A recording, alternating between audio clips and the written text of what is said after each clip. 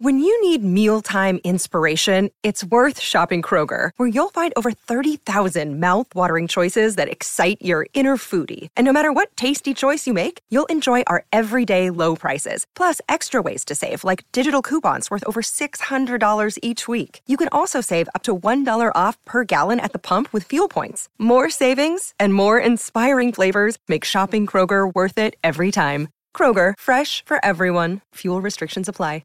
Another day is here, and you're ready for it. What to wear? Check. Breakfast, lunch, and dinner? Check. Planning for what's next and how to save for it? That's where Bank of America can help. For your financial to-dos, Bank of America has experts ready to help get you closer to your goals. Get started at one of our local financial centers or 24/7 in our mobile banking app. Find a location near you at bankofamerica.com/talktous. What would you like the power to do? Mobile banking requires downloading the app and is only available for select devices. Message and data rates may apply. Bank of America N.A., member FDIC. Hello, it is Ryan, and I was on a flight the other day playing one of my favorite social spin slot games on ChumbaCasino.com. I looked over at the person sitting next to me, and you know what they were doing? They were also playing Chumba Casino. Coincidence? I think not. Everybody's loving having fun with it. Chumba Casino is home to hundreds of casino-style games that you can play for free anytime, anywhere, even at 30,000 feet. So sign up now at ChumbaCasino.com to claim your free welcome bonus. That's ChumbaCasino.com and live the Chumba life. No purchase necessary. VGW. Void where prohibited by law. See terms and conditions. 18+. Hi everyone, it's David here. The summer is already behind us and I'm sure we can agree it's been the strangest one ever. Thankfully, we have the return of football to provide much needed normality as the nights draw in. To celebrate this, Beer 52 are generously offering free beer to you while watching our team from the comfort of your own home. They're offering 8 craft beers sourced and curated from the best breweries on the planet for free. All you need to do is go to www.beer52.com/Rangers and just cover the $5.95 for the postage.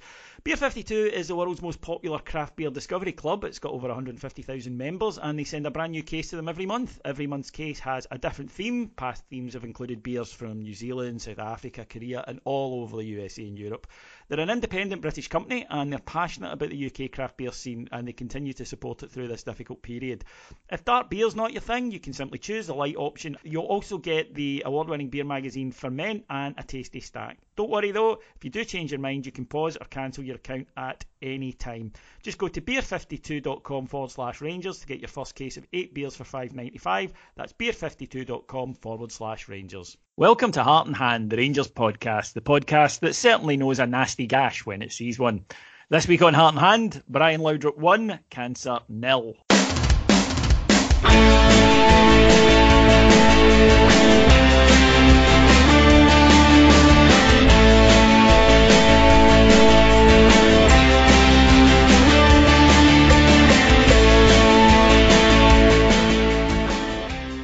So welcome to Heart and Hand, the Rangers podcast. My name's David Edgar. I am your host, and joining me this week is, first of all, from the wild side of town known as Livingston, Mr. Cameron Bell. How are we, Cammy? I'm good, David. You all right, my friend?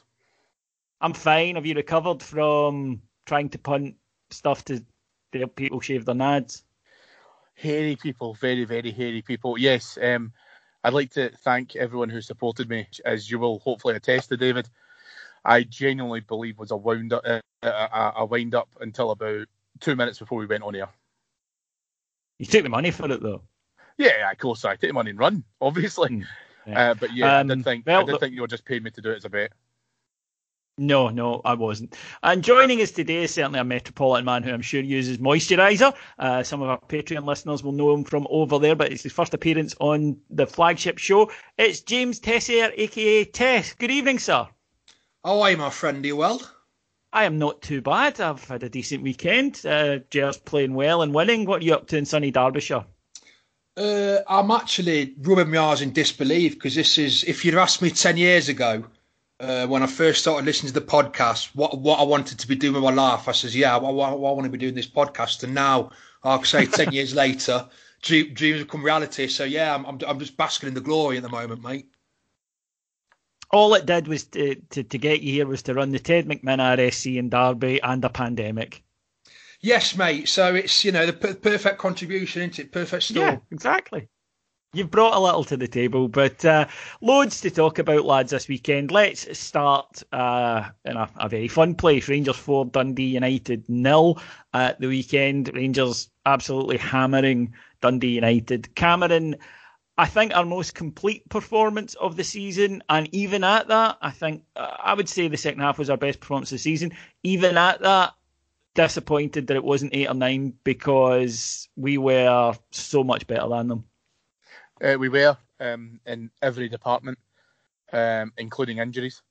But yeah, we really were. Been able to produce some lovely stuff. The second half, there was some real sublime quality in there. And we'll obviously go through it in a bit more detail, but having had a bit of a reflection and watched the game back a couple of times, you're talking about really, really decent high-level football in there, which is really reassuring for the fact that we've come back from the international break without skipping a beat, which I think all of us could have said prior to it would have been a concern. But for me, coming back in, it was we didn't have the time off, and we had just strolled straight back into normal working routine, which was fantastic to see. Before we get on to all the stuff from the match, just something that a listener asked me to bring. A few listeners actually asked me to bring up. They said, watch the game back, which we always do for this show, and then let me know your thoughts on the director's decision at the weekend to focus on the non-crowd, the subs bench, the Dundee United subs, basically anything but the game while it was going on. Can I just say, don't do that. Nobody likes that. We're Rangers fans. We don't give a flying fuck about Dundee United's substitutes warming up. Don't care. Never will. Never have. Don't do that. And in future, please, just show the game. That's what people are paying for. Okay, we don't need endless replays of nothing incidents. We don't need to see that sort of stuff. Please, just show the game. You are not directing Apocalypse Now. You are directing a football match. Show the football. I think that's a fair point, Cammy, because I don't know if you know this, Cammy. I haven't mentioned it. I was actually at the game, and I know I haven't mentioned that to you very often. So it was only when I watched the game back I noticed this, but I have to agree with the listeners. Yes, the reason why I know you were at the game is because I need to tell you to stop texting us what's happened in the game 2 minutes before we get to see it, such as the difficulty of internet buffering. I didn't know you were that far behind, and yeah. Basically, folks, I ruined the goals for them at the weekend by going, yeah, great goal, Ryan Kent, and it was only after the third they said you're 2 minutes ahead of us. Stop it. Yeah, you're right. Of course, we want to be able to see it. I think the only thing that's more frustrating than, as you say, seeing things which are happening in the pitch which are totally irrelevant is when it's maybe focused on a particular player who's gone off his spanner about something and you can't see what they're complaining about or what else is happening. So, yeah, just show more of the football. We don't need to see the lack of crowd or anything else like that. Just focus on what's happening in the park and let's keep the action where it should be. Tess, I have waxed lyrical about Ryan Kent a few times this season, and it's not something that's uncommon, the view I'm about to express, but he is now the man. He is playing like the man. He's playing like the guy that we know he's got the ability to be. He never stops. He's constantly going. There was a moment in the 91st minute when we're 4-0 up where he got the ball in his own half and he's trying to drive by 3 Dundee United players to get something happening. He can be tackled 2 or 3 times and it doesn't bother him. He just gets the ball and he goes again and he goes again. And it is that relentless desire to make something happen that marks him out for me as a special player. He doesn't hide. I think there are two main factors in Ryan Kent's performances this season. The first is that he's had a full pre-season. Now, obviously, a lot of that has been enforced because there's not been much football. So, there's not been much of anything happening. So he's had time to get himself in shape. He's not been wondering what football club he's going to be at. His mind's been completely fixed and focused on the task ahead. So he's been able to get his preparations right mentally and physically at a full pre-season. And I think you can see that in his performances. Also, more from a mental point of view, Obviously, what with the speculation over Alfie's future, Ryan Kent is now very much the man. He's our go-to guy. When we need a goal, when we need something to happen, he's a man that we look to. Now, you know, for a lot of people, and this has been true of a lot of players at Rangers, not just over the last 10 years, a lot of players, you know, the shirt's been too heavy for them, and that kind of responsibility, it's completely ruined them. Ryan Kent this season so far is absolutely thriving on it, and it seems like the more pressure that he's getting put under, and the more faith we put in him, and the more we're looking towards him, the more he's delivering the goods. I mean, as you've said, right up into injury time, he's still trying to make something happen. Let alone his goal, which was, you know, if that would have been scored by a player in one of the top 5 leagues, they'd be raving about it. So yeah, I think having a full pre-season and him thriving on the pressure of being the man, I think it's really driving him to give the kind of performances we're seeing from him now. I love players like that. I love players who are like, yeah, give me the responsibility. Heap it on me. You know, I want to be the guy that makes this team. I want that, and I think that star players have that. Cammy, as Tessa mentioned, that first goal, it's brilliant. Great ball from Yanis Hadji back, and then that lovely wee shimmy to make a bit of space. You just knew he was going to score. I mean, he has that about him right now, that when he gets into those positions, you just think, yeah, it's a goal. Almost automatically, such as the level he's performing at. It does, but I mean, he's turned the defender every single which way, and then a lovely finish as well. But what I enjoyed, and again, as I say, what you saw throughout, I think a number of our goals on Saturday, David, was the fluidity of how those players are making runs, making movements in and around the box, in and around the halfway line. But they all know where they're going. They all know exactly what's happening. That ball from Hadji was absolutely delicious. A beautiful wee nutmeg as well. But when you've got a guy like Ryan Kent who just wants to penetrate, he just wants to make sure that we get in and create a chance, Hadji sets him off with a great pass and then some lovely footwork, and then he just makes the call to slide it by he slams it past the keeper. But it's great because it's an aggressive style of play and something which shows our ability to mix and match how we look to be able to try and get into the box and how we look to be able to create chances, because time and time again, when you're playing against a packed defence, you need a killer pass. You need a bit of space to open. And in that movement, you saw both the ball from Hadji sets him on his way, and then Kent creates the space by, like you say, some fantastic footwork and finishes superbly. So brilliant to see, and let's face it, I mean, an absolute stick out for Player of the Month for August, which just continues, as Tess says there. He's great form and get into it, and he just wants to keep improving and improving. Yeah, that Manager of the Month and Player of the Month curse that sometimes came up, no evidence of it at the weekend, as Steven Gerrard and Ryan Kent had very good days. Tess, if there was a guy that I wanted to get a goal on Saturday, it was the skipper, and he popped up with one, his 250th appearance for Rangers, getting in at back post. I love this goal because fullback to fullback, I think there's always something pretty cool about that. Great ball in from Borna. Typical Borna, didn't have his best game at the weekend. He picked up a knock playing for Croatia, of course, and was taken off after an hour, but even then gets an assist. And it was an absolutely outstanding, just the desire of Tav to get there. I loved it. He wanted it more than the Dundee United defenders. However, he's not always been everybody's cup of tea. He's had these difficult moments. I've got to be honest, hold my hands up and say I've been one of them. But he did deserve, I think, 250 appearances at the club, no matter in what era, is still something to be admired. I think it's no coincidence that Tav's defending has got better, or the perception of his defending has got better, alongside Goldson and Helander, who this season have been absolutely colossal for us. I think you're right. There have been a lot of things said about our captain over the years. I mean, personally, I've always liked the guy. I recognise that the role of the fullback, stroke wingback has changed in the modern game, and I think that he fits that role perfectly. I know it might sound strange saying it's harsh to judge a defender when he's defending, but predominantly nowadays your fullbacks are attacking. But even defensively, like I said, I never thought he was too shaky. I think now that he has got a fantastic central defensive partnership next to him, he looks a lot better. So I think from that point of view, I think a lot of the criticism he's got has in some cases been unfair. However, looking at his performance on Saturday, is the position he found himself in for the goal was very similar to the goal he scored against Hamilton, as in that's where you'd expect your striker to be coming in.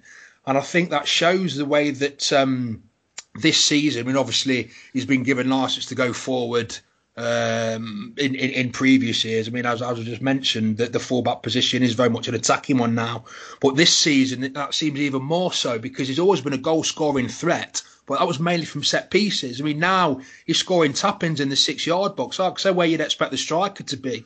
So I think it's a very pleasing aspect of our football that we are playing a system that does allow him to exploit his attacking talents, that we are pushing our fullbacks up as far as we are, because that the balance in the rest of the team seems to be right. It seems to be able to support that now. Can also just very quickly, David, just point out in case anyone hasn't had a chance to see it, when Borna hits that ball, which is inch perfect, by the way, just puts his hand up straight away because he knows that Tav is going to find it and it's going to be a goal. Go back and watch the replay of it, and as soon as the ball leaves his foot, he's ready to start celebrating because he knows what it is. And do you know what it reminds me of? It's a putt and a golf shot. It's just when you see the ball is going and you know it's going towards a hole and it's got the pace and it's got enough about it that it's going to find exactly where you wanted to put it. It's like a golf shot. And Borna has put in an absolute brilliant ball of quality in there, and Tav's desire to get to it has sealed it. I think it's a brilliant goal. Yep, absolutely. And at that point, Rangers, pretty much had the game, I thought, all but done. You always want the third, but I just felt that we were levels ahead of Dundee United. It made sure to get in at half-time 2-0 up, always important. But after that, in the second half, we just came out and blew them away. With some changes, Tess, the first half, it was like the Somme for Rangers players. Leon Balogun withdrawing in after the warm-up and replaced by Philip Helander, who strolled it. And then within the opening 20 minutes, Ryan Jack and Brandon Barker both going down to what appeared to be muscle injuries. Is that a concern? Because, one, fair enough, Brandon Barker is one of those players who very pacey and they do occasionally do a hammy, but 3 inside, 20 minutes? That's a lot, isn't it? It's disappointing on the face of it, but if you look at Balogun, he's not played for a few weeks. So is it really worth, if there is a slight niggle, is it really worth risking him in the match and risking him being out for another couple of weeks, or just say no, fair enough? I mean, I know it was a late call, but say no, fair enough. You sit this one out, Alana can come straight in. Like say with Barker, he's a pacey player, so there's always that risk there. The Ryan Jack one, that really is disappointing. And I know that before he's come back from international duty injured, and I just wonder if it may have been something that he was carrying from his international duty. Obviously, we hope it isn't, and we hope it isn't serious. But so on the face of it, all 3 injuries look very bad. But when you do break them down into the individual cases, then perhaps there's an argument for it just being, sadly, what are those coincidental things? It would get worse in the second half after the most controversial moment of the match, a tackle on Alfredo Morelos with the Dundee United player putting his foot into, he played the ball, but I think he leaves his foot up, Cammy. I think he knows what he's doing. And, of course, catches Alfredo in the follow-through, leaving a really horrible-looking gash on his leg. I mean, there was a hole in the guy's leg, for Christ's sake. Alfie taking up the tunnel. The Rangers players were raging, immediately went round the referee, who didn't even award a free kick for it. Now, you're a qualified referee. You're always fair to our referees. What's your thoughts on this? I'll give Kevin Clancy a degree of latitude for the fact that he didn't send Edwards off because he wasn't necessarily up with play, and I think from different angles he could potentially have been obstructed, although I don't think to the extent that he was able to not even give a free kick.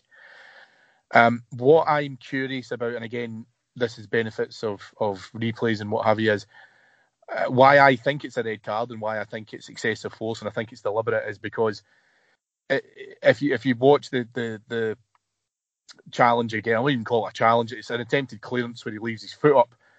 But he has players to the left and right of him that if he wanted to nip in to be able to try and just get the ball away from Morelos, who obviously is trying to get it past him and run on goal, he could have kept his foot straight and then passed it to the left or right if he just wanted to dink in and do that. Now, guys do that all the time. Joe Aribo does it. Glenn Kamara does it. But he opens his foot up. And that, for me, then looks like as if he's then trying to show his studs, which he duly does.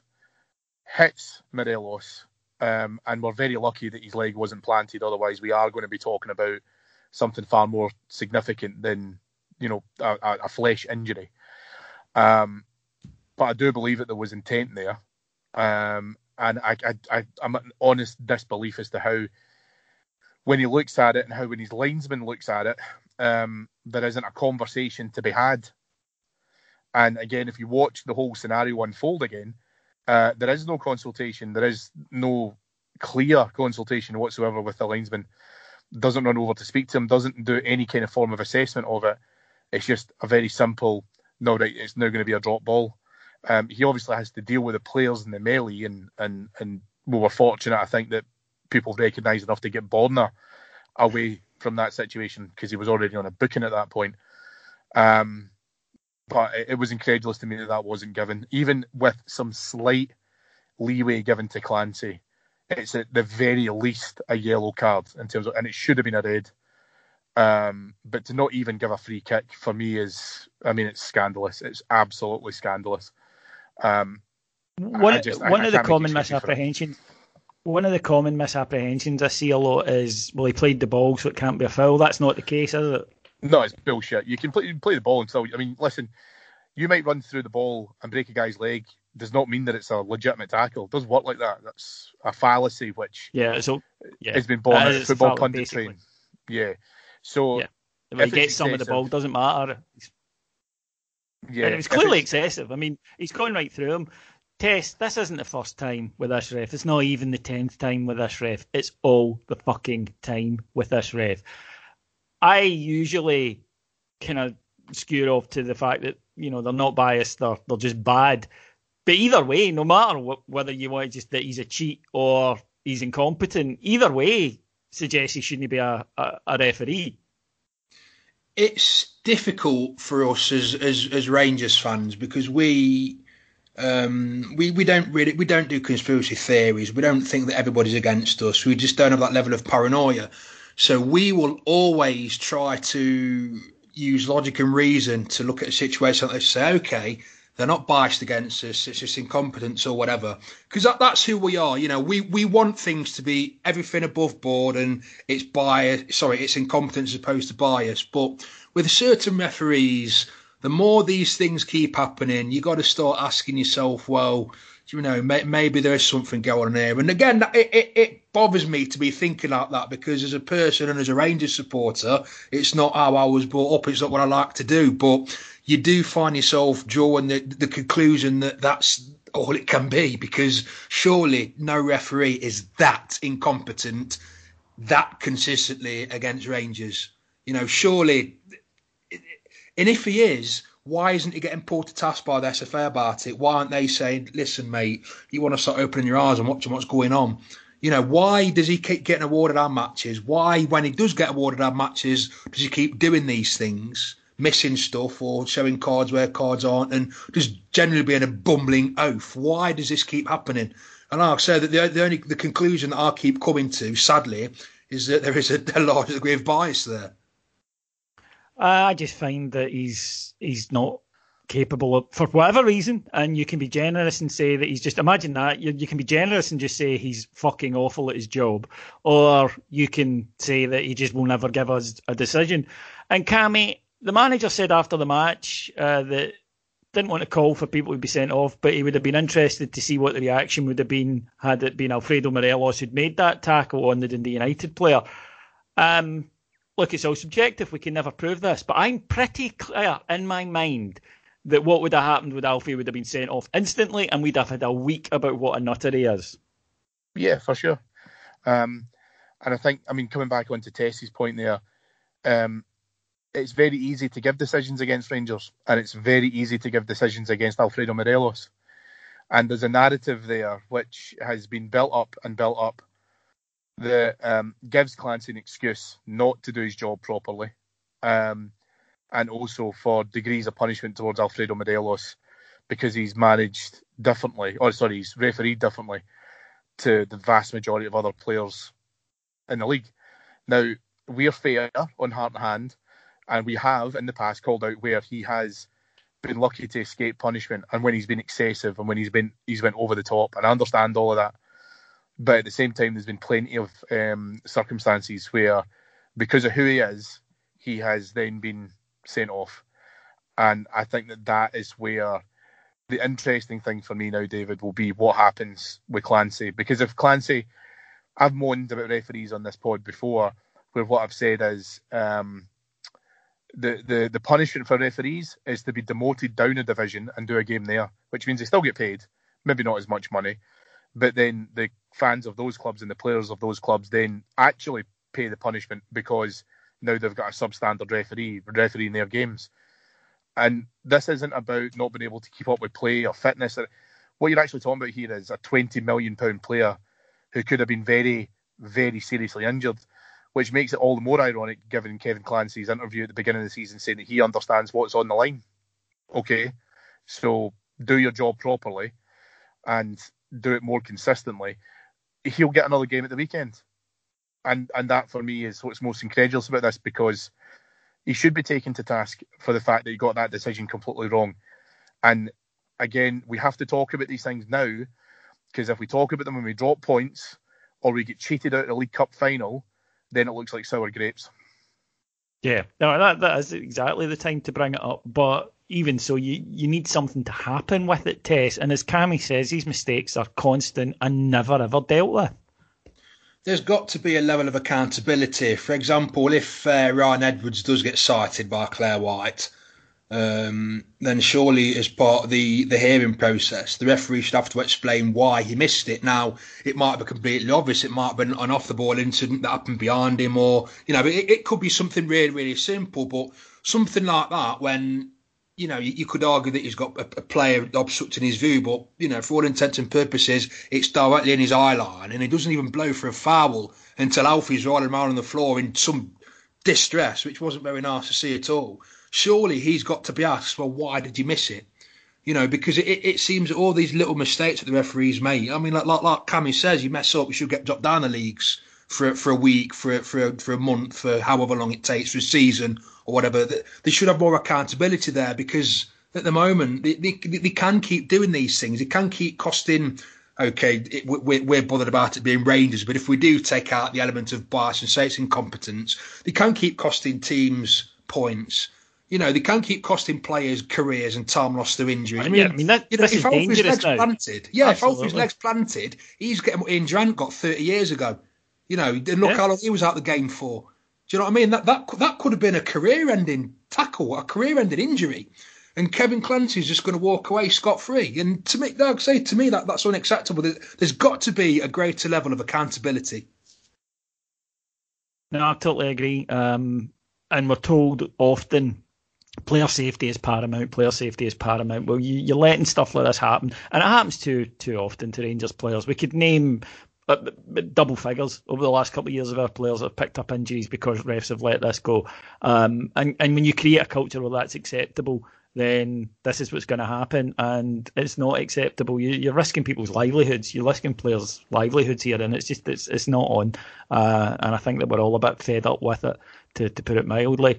Back to the game then, Cammy. Rangers brought on Scott Arfield, who I thought was absolutely terrific in that last half an hour. And he was involved in the last two goals. Great run, shot into the middle or cross. I think it was a shot, but turned in by Kemar Roofe. One of the things that's really impressed me about Kemar Roofe, and I don't think he's fully up to speed yet, but his movement is absolutely brilliant and he finds space. I think that at the moment, the other players aren't quite on his wavelength yet, but if they start to spot these runs, even in these tight games, these tight defences, he can find himself a wee half yard of space. Absolutely. And a big part about his movement is not just when he's on the ball looking for... It's when he's off the ball and he's pulling defences apart because no one really knows who's supposed to be picking him up. And that will create space and opportunity for other players to be able to come in. I think what you saw with his goal on Saturday was that the build-up to the goal, first and foremost, was phenomenal. Absolutely brilliant. But when you eventually get to within the spot, it's almost like a young Jermaine Defoe, where he just knows he has to be within a certain area, a certain position, just to be a threat. Because even if Arfield forces a save, which one of his other shots did, I think it was just before this, but he's there to hit it in the rebound. But what I really enjoy about him is how much he just pulls defenders out of spaces, and he disrupts defences by his constant movement and making the central defenders guess as to who's going to pick him up and who's going to take him where and stuff. It's a big aspect of his game, which I think is totally different to what Alfie does. Very rarely feels like as if the ball get played with him with back to goal, because, like you say, he's pulling all these different players so far from left to right, and it's a totally different aspect of our game now, and it's great to see defences just really struggling to deal with it. The fourth was another peach. Great work by Yanis Hadji. Ryan Kent beforehand, and then Yanis Hadji. He pulls it back to the on-rushing Scott Arfield, who, in the words of the Dundee United Twitter feed, hammers it home. Brilliant finish up into the top corner. Tess, I wanted to talk a little bit about Yanis Hadji because he's had a bit of criticism at the weekend, 2 assists, and I thought he was a lot more involved. I think he's a moments player. I don't think he's somebody that is going to contribute across a full 90 minutes. I don't think that's what he's been signed to do either. I think he's one of these guys that will do something that nobody else on the park can do, and you just have to accept there will be periods in matches that he falls out of it. That's the thing with wingers, and I know he's not an out-and-out winger, but for the sake of this discussion, he wears a number 7, so let's just say that he is. It's very rare that you will get a winger who for 90 minutes is absolutely on the game, and those that have got that ability go for millions and hundreds of millions of pounds. Do you know what I mean? A player like him, he's on the pitch for what he can potentially do, not what you know he's going to do. So if we look at a Barisic, every week from Barisic, you're going to get 7.5 out of 10. He's a very consistent performer. You know exactly what you're going to get. With Hadji, you don't. That's both a blessing and a curse. It's a blessing in that if we don't know what he's going to give us, neither the opposition, so they can't mark him for a start. It's a curse. Well, you're from the Ted McMinn RS. You're from the Ted McMinn RSC. There is the master of it. Well, exactly, mate. Yeah, and again, look how effective his ineffectiveness was. But I wouldn't put Hadji in the category of the great Ted McMinn yet. But again, McMinn was a moment's play. He didn't really know what you were going to get from him. Some games he'd be sublime, other games he'd be anonymous. And like I said, we've seen that from Hadji this season. I thought on Saturday it wasn't his best game, but he still got 2 assists. So that's what you keep him on the pitch. But both really good assists as well. That's what you keep him on the pitch for. That's what he can give you. Obviously, we've seen in previous weeks where he's been completely ineffective, but I think we've got, I spoke before about the balance we've got in the team now. I think we've got the balance right in the team at the moment where we can have we'll call him a luxury player. You can have a luxury player like Yanis Hadji because everybody around him is doing their work. And again, you are keeping Hadji on the pitch because he can produce those moments of brilliance out of nothing. Cammy, 7 clean sheets at the start of a season, a new record for Scottish football. We'd obviously British football. British football. Sorry, Tess, I didn't realise that. Wow, absolutely fantastic. Mourinho did 6. Yeah, that's fantastic. I didn't realise that was a hell of a good defensive side. And the manager spoke after the game, Cammy, about we were a wee bit fortunate. They hit the bar and Shankland's missed a good chance, but we got there. And I think that it's a great thing to achieve, obviously, right? But what it does for me is twofold. One, confidence in the defence because they know they're doing their job, which is great. But 2, if you're a front player and if we get 1 the day, lads, that'll be it because they'll keep them out. That's got to be a big boost for the attackers as well. And if you like, almost relax them and free them to create a bit more. Now, with Rangers, we don't, if you win every game 1-0, our fans will moan despite them saying they won't. We will. But even so, it's got to still give you a bit of a kind of mental fill-up to know that if we get 1, lads, we're going to get 3 points here. It does, and I think, you're saying about moaning, obviously, top of the show, we're like that. Why did we only beat them 4-0, Yeah, exactly. That's what Rangers fans, isn't it? It does, but then I would also wonder as to whether or not it puts a little bit of pressure on the forwards to say, look, these guys behind us are absolutely knocking it out the park. So what are we doing? And don't get me wrong, we've performed to really high levels. We've notched up some good scores, so it's in there. So I think you're right. I think it gives you a bit of confidence, but it should give you a little bit of that kind of, just that wee reminder of, these guys are absolutely solid behind us and they're doing their jobs to the best possible outcome. And not only are they keeping clean sheets, but they're creating chances and scoring chances, as obviously seen on Saturday. So therefore, we've got to do our bit. We've got to pick it up for the team and stuff. And I think that's really interesting because, as we talk about this, the defence, the middle of the park, and the forwards all scored goals on Saturday. So when you look at the emphasis that now has to come from securing the 3 points, yeah, it's great that we'll get a point if we draw and it's a 0-0, but your responsibility now is to ensure that we get the 3 points, because I can guarantee you, one, you have to go and get the other two. And so therefore, it should give the attackers, you see, a little bit more freedom to be able to go forward so that, potentially we're not chasing it and we are not putting as much pressure on ourselves. But I think there's also a part to that, David, where when we get the first one, you said it yourself, we get into the second one, the game is dead by half-time. Perfect. I will take that all season long. Thank you very much. But as long as we're 2 up inside 20 minutes, the fans are generally okay. Yeah, we're generally relaxed. One thing I wanted to talk about, lads, and all joking aside, I'm very fortunate to have been attending the home matches, certainly, that so far this season. And one of the things I try to do is to kind of notice things I wouldn't normally notice when I'm in my own seat at Ibrox. And obviously with no crowd noise or whatever, you can hear the shouts from the management. And it's an interesting thing to me that you always get fans who prefer a certain type of manager. For some, they want somebody who's calm, cool and collected on the touchline. For others, they want a manager who shows passion, who's out there roaring and shouting and bawling. And I thought that Saturday was an interesting contrast in the two managers. Steven Gerrard tends to spend, he walks back and forth between the touchline and the dugout, where he'll talk to Gary McAllister and to Michael Beale and they'll work things out and he'll talk to the subs. But most of the time he spends, and he is expressive. I remember in the second half, do you remember that chance that Kent missed, that amazing, let's be honest, sitter that Ryan Kent passed up? He leapt and spun in frustration. But he does, shout at players and he gives a lot of tactical instructions. Next to him was Mickey Mellon, who didn't shut up. Well, certainly till it went 3-0, and then he didn't say anything. But he was constant, and it was just this sort of constant barrage of noise. And if you actually watch the first goal without the crowd noise, you'll actually hear him shouting, and he's shouting at his fullback, "There's your work, there's your work," whatever that means. Concentrate. I'm not sure that's helping him concentrate as he's up against Ryan Kent.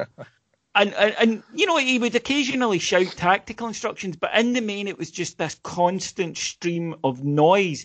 And I actually would argue that it put his players off more than it helped. It was just white noise, and eventually you just tuned it out. What are your thoughts on what you like from a manager, Tess, and whether or not you think that kind of thing is helpful, or should a manager really restrict himself, if possible, to the odd shout of encouragement, but tactical instructions mainly? I think unless it's a tactical change, I don't really want the manager saying much at all, because he's got all week on the training ground on the training pitch with his players. He's got before they go out on the pitch to get them G'd up on half time as well. So if he keeps having to remind them of their duties and give them encouragement throughout the match, then he ain't done his job right in the 6 days leading up to the match, has he? If it's a tactical change on the bounce, and yeah, you want to see that because the game's dynamic, it's fluid, things are going to change. So you want to do that kind of thing. But if he's constantly having to remind people of what their jobs were, which they've worked on all week, then either the manager ain't getting his point across right, or or the players aren't up to the job. So whilst I don't want a manager just to be sat there and passive, I like it when the only shouts that he's given are things that are going to directly affect the game, a change of tactics or, a pre-arranged signal. Because if he's constantly berating his players, reminding them of what they're meant to be doing, then, like I say, either he ain't done his job in the lead up to the match or the players aren't up to it. Cammy? It's interesting because a few years ago I read an article in Dutch Youth Football and at proper grassroots level, like not like at club level or whatever. And clubs actually brought in a rule as part of their regional associations that parents, whoever, were welcome to come along and watch games under the code of absolute strict silence. They were not to shout at players, because if either of you or anyone listening has ever been to like a under sevens game or whatever where the parents are there, it's pass the ball, shoot, blah blah blah, and you're instructing the player to do that. And the Dutch said, we don't want you to do this because the player's not learning and the player is not growing because they're doing what you're telling them to do. And they then moved up a notch to say that they also wanted coaches to stop doing that during games because it inhibits the player's learning style and making mistakes and learning from those mistakes and knowing how to do these kind of things. And it stuck with me. And I remember you on Saturday, David, telling me about the Mickey Mellon thing. And I think it strikes a lot to me like as if it feels like you don't trust your players. And there's two things to that. The first thing is you either don't trust them to be able to make a decision of their own, of their own mechanism. And the second thing is that they need constant reassurance or they need constant support, which I don't quite understand. And certainly, as you say, when the bubble has burst at 3-0 down, you're surely then just breaking your own rules by then just completely shutting up, and then you've completely lost the interest of the player. So, I would prefer, personally speaking, I would prefer the silent type who's always in the ear of the fourth official or the referee if there's certain decisions that he's not happy with. But by and large, I just want a manager to sit there. Tess is right. If you've not done your preparation properly and your players still need coached during the 90 minutes despite, a week's worth of analysis.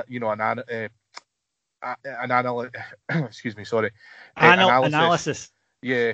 Game overviews, player instructions, opponents' instructions. If you still need that within the 90 minutes, you've got a problem.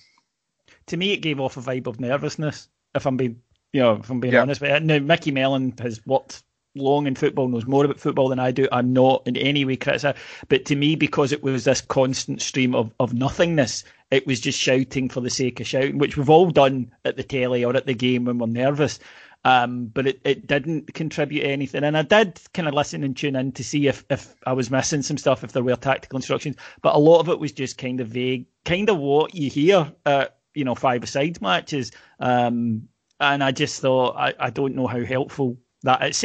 Certainly when the boy's squaring up to Ryan Kent, I think the last thing he needs is something taking his ear, and confusing him when he's up against Ryan Kent in full pelt. But it was good for us.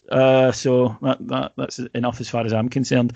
Now, as Cammy mentioned right at the start, that this has been a good week for Rangers fans in one way, and that is because we got great news today, and that's that Brian Laudrup, after 10 years of battling cancer, finally got the all clear, and he is cancer-free. Cammy, cancer is a bastard. It's just a horrible, horrible disease. And I think that it just reminded us all today of just how much this man means to us. Yeah, absolutely. And it's difficult because I think that Laudrup's one of those guys who he's not immediately accessible. And what I mean by that is that, he's not at Ibrox every couple of weeks doing the halftime draws and all of that kind of stuff as well. So there's a bit of a kind of rarity there in terms of when you'll be able to try and get to see him. And he for me, at least, it feels as if he's become more prolific in social media within certainly the last kind of 18 to 24 months. And there's a big part of that, which I'm fairly certain will be going through his cancer battle and, internalising that and, remaining private with stuff as well. So I think if anything can come out the fact that he has not only been able to beat cancer, continue to monitor it and continue to be very watchful of it, it's to receive the love and support of the Rangers family, all of whom adore him. So being able to send our well wishes to him via, a social media platform and all of that kind of thing as well, he'll absolutely be forever in our hearts in terms of the wonderful memories that he gave us. So being able to celebrate such great news with him today is, it's different class. And you always need to make sure that those guys are remembered for all the brilliant stuff that they brought you, and you then in turn have to repay it back to them when they get the great news like Brian got today. From the sublime to the ridiculous. And Tess, I have some sad news on your debut that this is probably the last ever Heart and Hand podcast. We've had a good run, 10 years.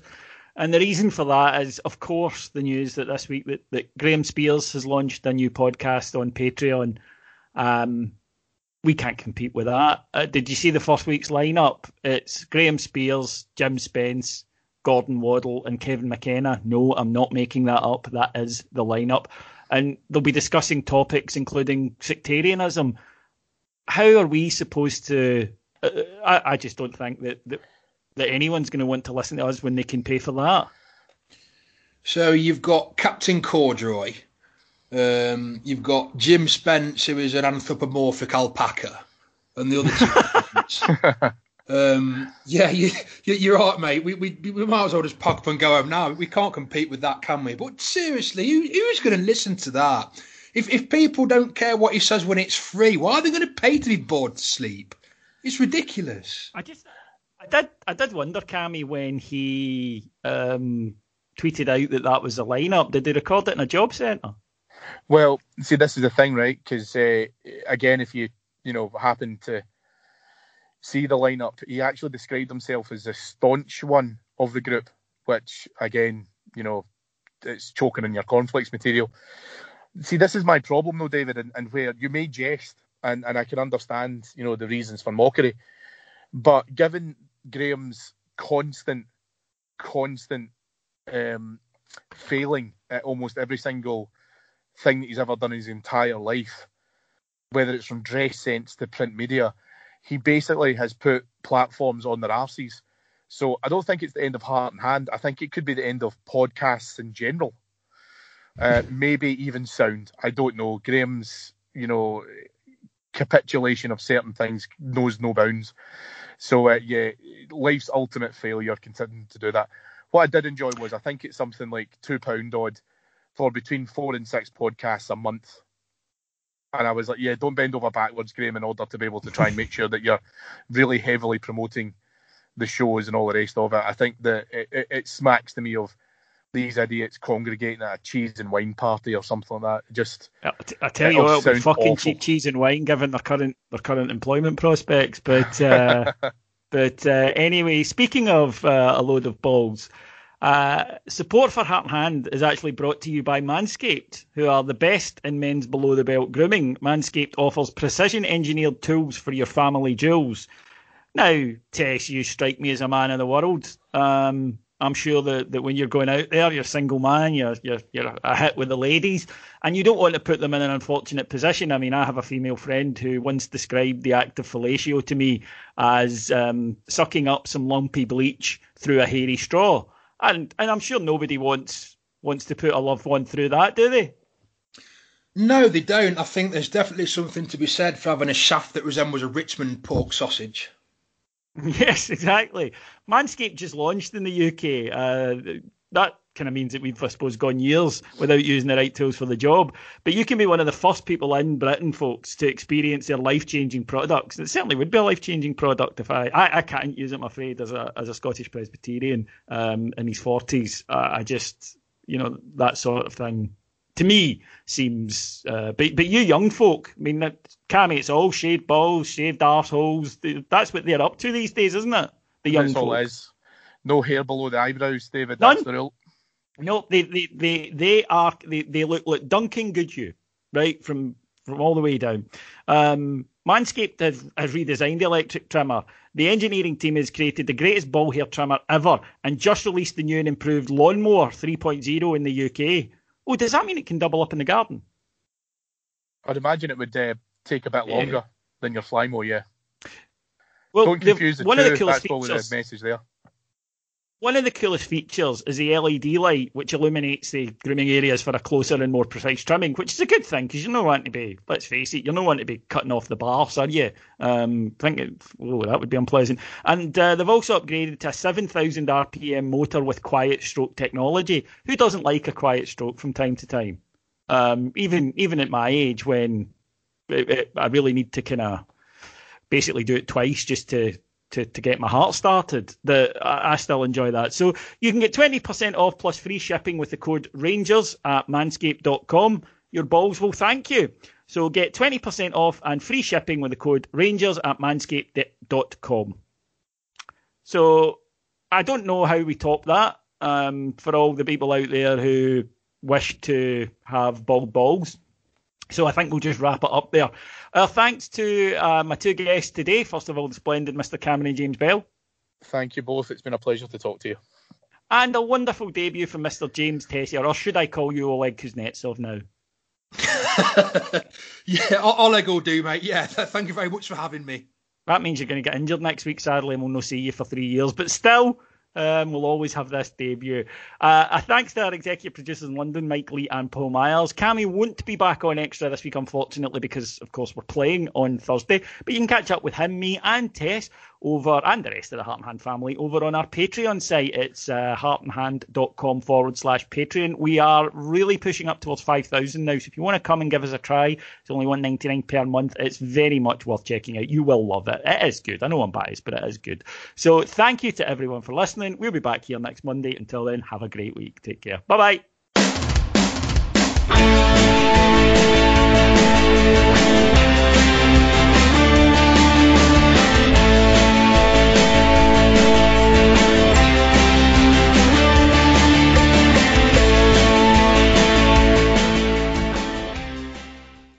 Sports Social Podcast Network.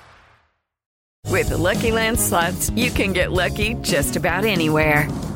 This is your captain speaking. We've got clear runway and the weather's fine, but we're just going to circle up here a while and get lucky. No, nothing like that. It's just these cash prizes add up quick. So I suggest you sit back, keep your tray table upright, and start getting lucky. Play for free at LuckyLandSlots.com. Are you feeling lucky? No purchase necessary. Void where prohibited by law. 18+ terms and conditions apply. See website for details.